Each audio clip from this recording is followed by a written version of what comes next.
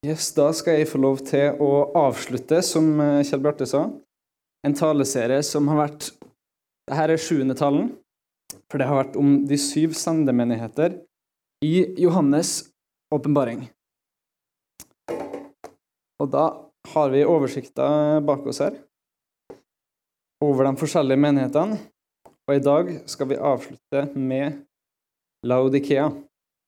Nå har vi jo vært gjennom 6 andre menigheter, før vi i dag skal avslutte med den siste om Laodikea. Her er det 6 menigheter som Jesus taler inn i, der han løfter fram ting som er positivt med noen menigheter. Han løfter fram ting som er utfordrende, ting som han mener at menighetene må ta tak i. Ting som er der menighetene har falt, eller der menighetene har stått på det Bibelen kaller oss til å leve ut. Og så er det noen menigheter har han positive ting å komme med, noen negative, noen begge. Laodikea, så er det ikke så veldig mye positivt som Jesus løfter fram med den menigheten. Men Laodikea, litt bakgrunnsinfo, det er en by i Fryga i Lille-Asia, som er i dagens Tyrkia.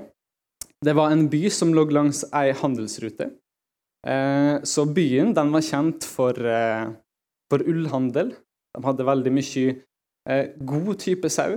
De hadde medisinsk utdanning.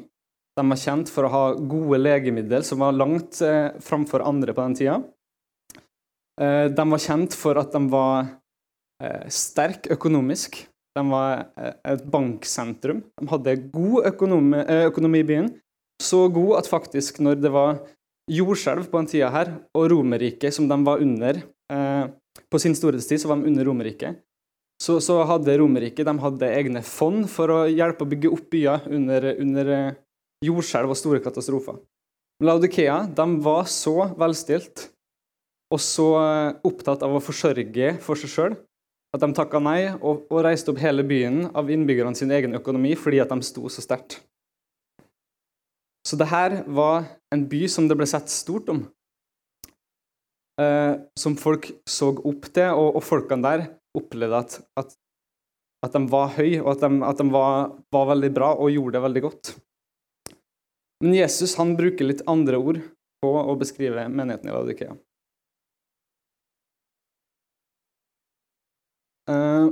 Her, for den som har lyst til å besøke Laodikea, så ser det sånn ut i dag. Det er bare ruiner igjen. Så det er ikke så mye. Det var i 1402 at Laodikea ble avsluttet. Men nå tenkte jeg vi skulle lese hva Jesus sier om Laodikea.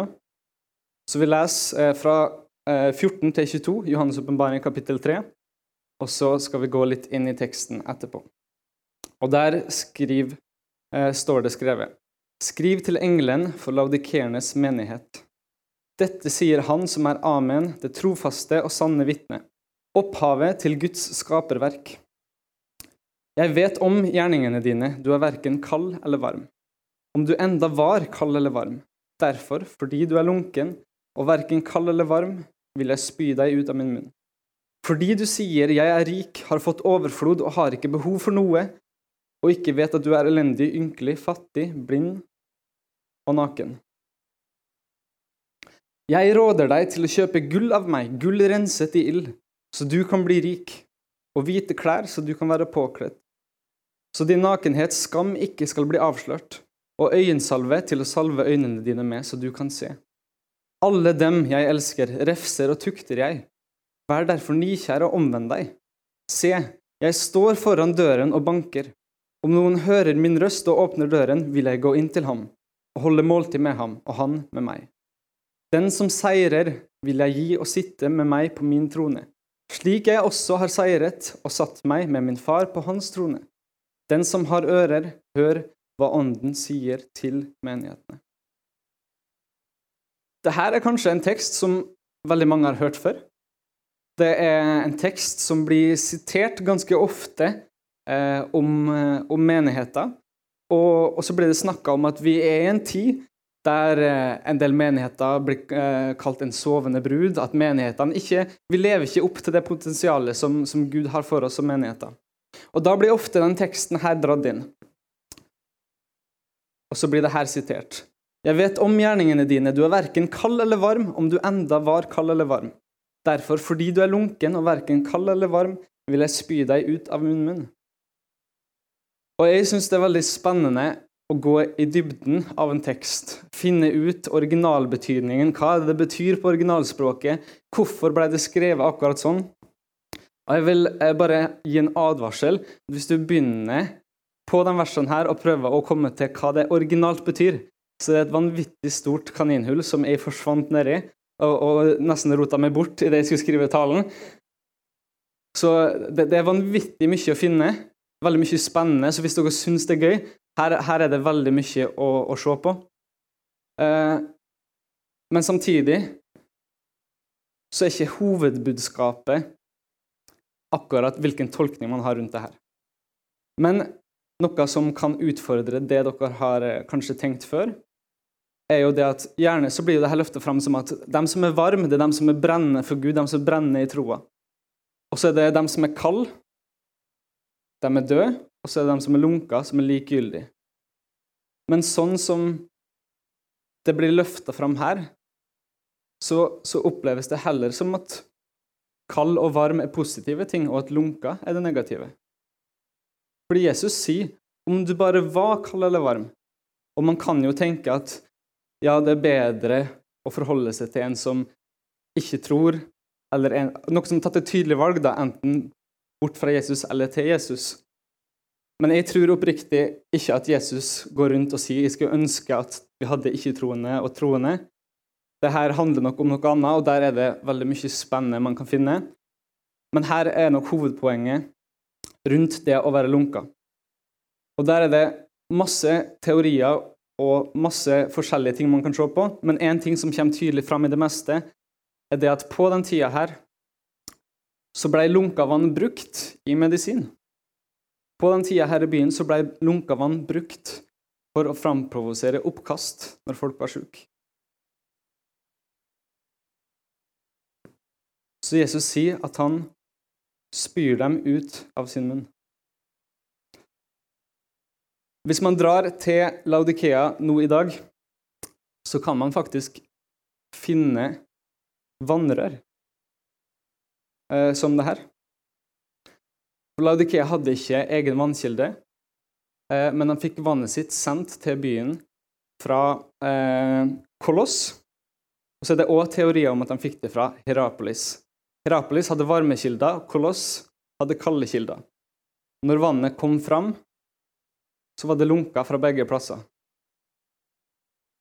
Derav kan man gå inn og begynne å lage masse tolkninger, men jeg bare introduserer dem, så kan dere få lov å gå i dybden, for jeg opplever ikke at de av betydning i forhold til hva teksten faktisk skal handle om. For det lunkenhet jeg vil fokusere på. Og så sier Jesus at menigheten sier det her om seg selv. Jeg rik, har fått overflod, og har ikke behov for noe. Og det her tror jeg et vers som taler veldig direkte til oss som en nasjon. Til Norge. Vi rik, vi har fått overflod, og vi har ikke behov. Jeg har talt med masse ikke-kristne venner om tro, der jeg deler åpent. Og hos noen så opplever jeg at det gir en gnist, det skaper en lengsel, at de bare, oi, her det noe som jeg trenger. Og jeg har opplevd at folk sier at du har noe, jeg ser at du har noe som jeg trenger, som jeg lengter etter. Men så har jeg også opplevd at jeg har folk som svarer at de rik, de har overflod, de har ikke behov. De ser ikke behovet for Gud. Og det var noe som preget Laodikea sterkt som et samfunn, men også menigheten i Laodikea. Menigheten var rik, hadde overflod og hadde ikke behov. Og vi bor også i en nasjon som rik, har overflod og ikke har behov for Gud. Og vi som kristne i Norge blir også preget av den nasjonen vi bor i. Vi som går i menigheten, vi rik, vi har overflod. Og vi har ikke så store behov fordi at de blir møtt. Vi er veldig gode til, akkurat som Laodikea, til å forsørge for oss selv. Hvis vi har behov, så forsørger vi for oss selv. Det er nordmenn, vi er stolt og gode på det her. Det at vi skal forsørge for oss selv. Og så drar vi kanskje på gudstjeneste, vi samles som menighet, som kristne, vi går til Gud i bønn, og så har vi forsørget for oss selv. Så vi går kanskje ikke til Gud med alle behovene våre. Vi lar ikke han få lov til å møte behovene våre.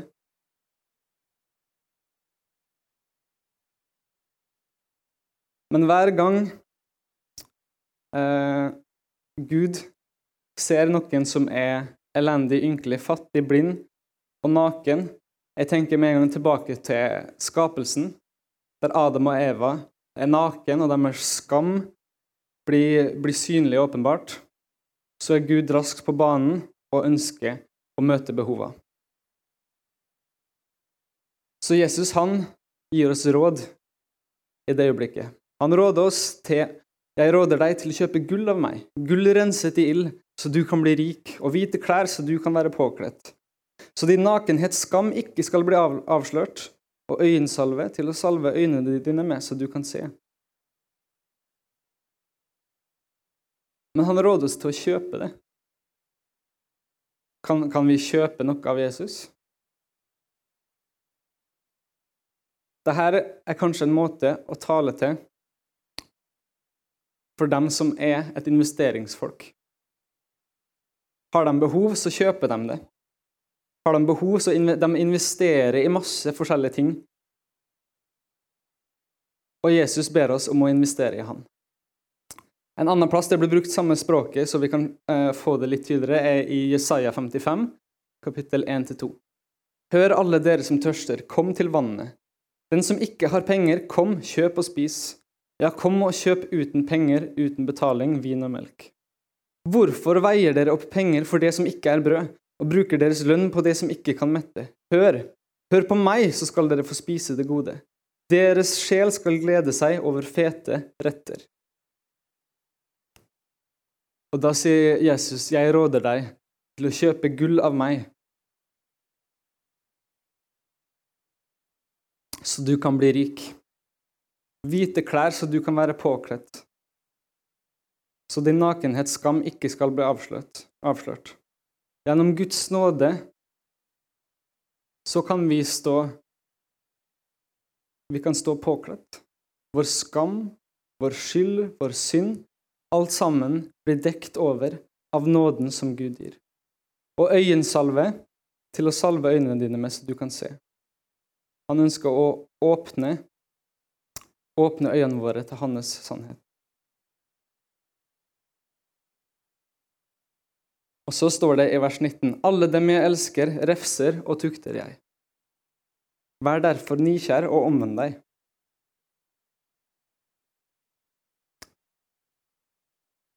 Hvem er det han refser? Alle dem som Jesus elsker. Alle dem han elsker, refser og tukter han. Hvem er det Gud og Jesus elsker? Alle mennesker. Så hvis en person ikke blir refset og tuktet av Gud, er det fordi personen ikke er elsket fra Gud, eller er det fordi personen ikke gjør seg tilgjengelig for Gud til å vise sin kjærlighet? Se, jeg står for døren og banker. Om noen hører min røst og åpner døren, vil jeg gå inn til ham og holde måltid med ham, og han med meg.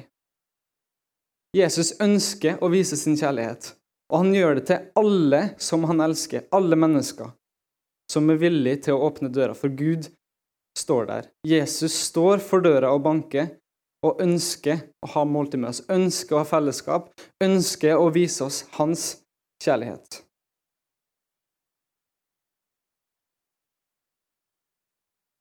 Jeg driver og leser en bok akkurat nå av en lovsangsleder fra USA som heter Jeremy Riddle, og der stod det et sitat som jeg synes var ganske spennende. Resurrection only happens to the dead. The living don't need it. Oppstandelse skjer kun til dem som døde. De levende trengs det ikke. Og vi som kristne tror jeg har en tendens til at vi takker ja til oppstandelsen, og så hopper vi over døden. Jesus inviterer til å dø sammen med han, så vi får lov til å ta del i livet sammen med han. I Romerne 6, 1-4 så står det, da har Jesus akkurat snakket om Guds, eller det har vært snakket om Guds nåde. Paulus har snakket om det. Og så sier han, hva skal vi da si? Skal vi fortsette i synden for at nåden kan bli desto større? På ingen måte. Vi som døde fra synden, hvordan kan vi fortsette å leve i den?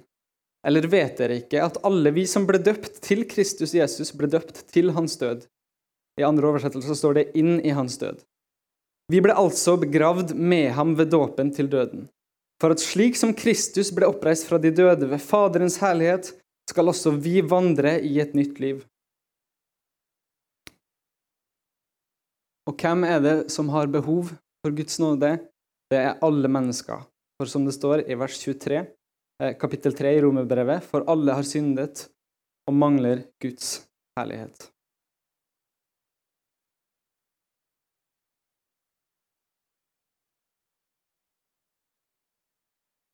Alle som ble døpt til hans død. For å ta del i oppstandelsen til Jesus, så er vi nødt til å ta del i døden. Det er ikke enten eller.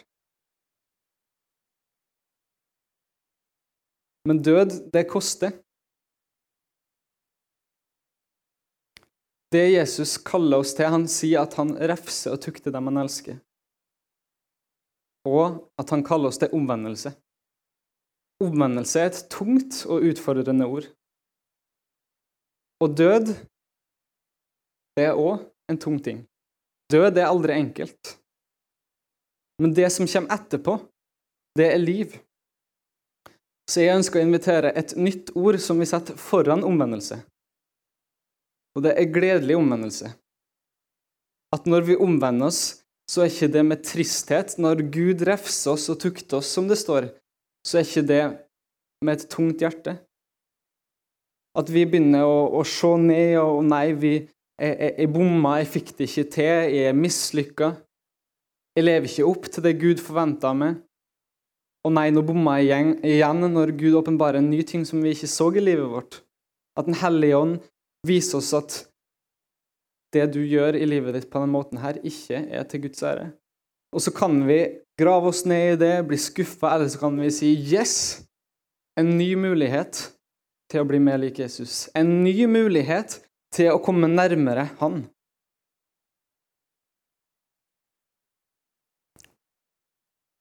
Så jeg ønsker å invitere til å se omvendelse som en glede, en mulighet til å få et rikere liv, en mulighet til å dø og kjenne smerte i øyeblikket, men så igjen få lov til å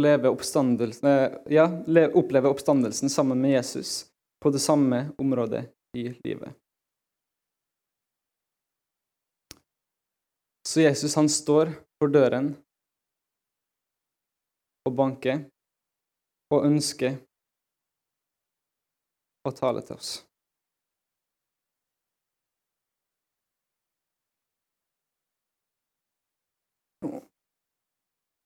Jeg ønsker å lese noen vers fra Jakobs brev.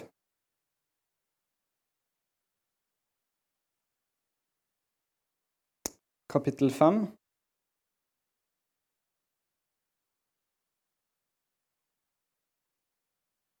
Og vers 16. Jakobs brev, kapittel 5, vers 16. Der står det, bekjenn overtredelsene for hverandre og be for hverandre, så dere kan bli helbredet. Et rettferdig menneskes bønn virker med stor kraft.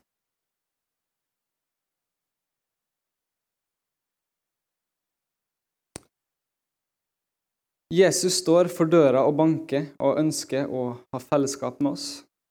Han ønsker at vi skal omvende oss fra det livet og invitere oss til å gå inn i døden med han, sånn at vi får lov å gå inn i oppstandelsen med han.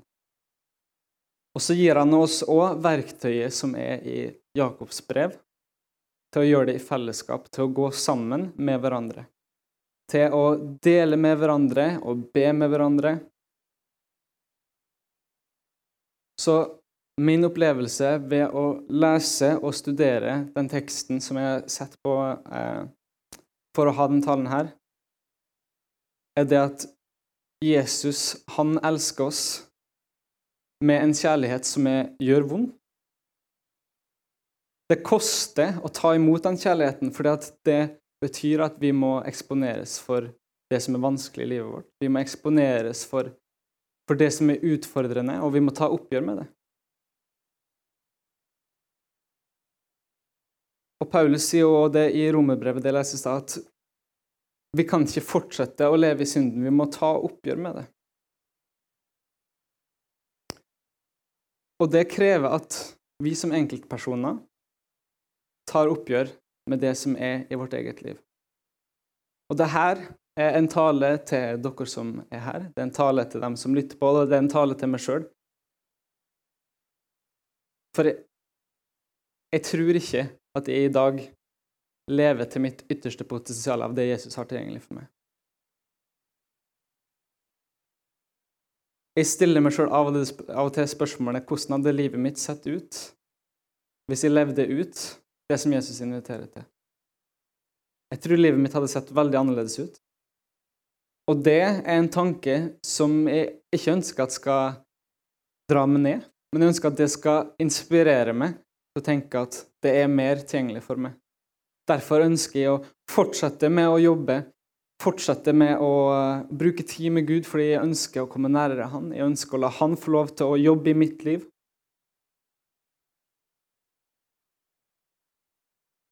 Men vi må vende oss til Gud og åpne oss opp for at han skal gjøre noe. Alle dem han elsker, refser og tukter han, og han står allerede ved døra. Nå det vi som må gjøre responsen. Neste steget det vi som må ta, fordi Jesus han har allerede dødd for våre synder. Han har allerede stilt seg ved døren og banket, og det en invitasjon til at den Hellige Ånd kan tale til oss og vise oss hva vi må ta oppgjør med, sånn at vi kan legge det fra oss ved Jesu død, ved korset, så vi kan få lov til å oppleve liv sammen. Så jeg ønsker å gi litt tid nå til å bare være i bønn, til at den Hellige Ånd kan få lov til å tale til oss. Og husk, det her ikke noe som man skal gjøre for å grave seg ned. Det her ikke for å la Gud komme og skjelle oss ut for alt vi gjør feil. Gud elsker oss så høyt at han ønsker å vise oss hvordan livet egentlig kan være sammen med han. Det en invitasjon ikke bare til død og til å bli dratt ned, men til å bli løftet opp.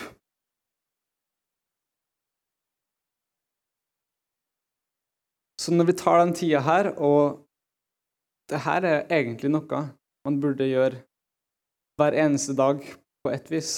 Ikke at vi hele tiden skal gå rundt og nei, hva det som feil, man må hele tiden prøve å fikse meg selv.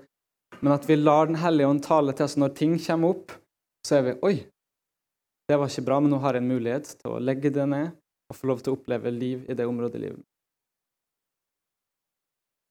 Så vi tar litt tid nå.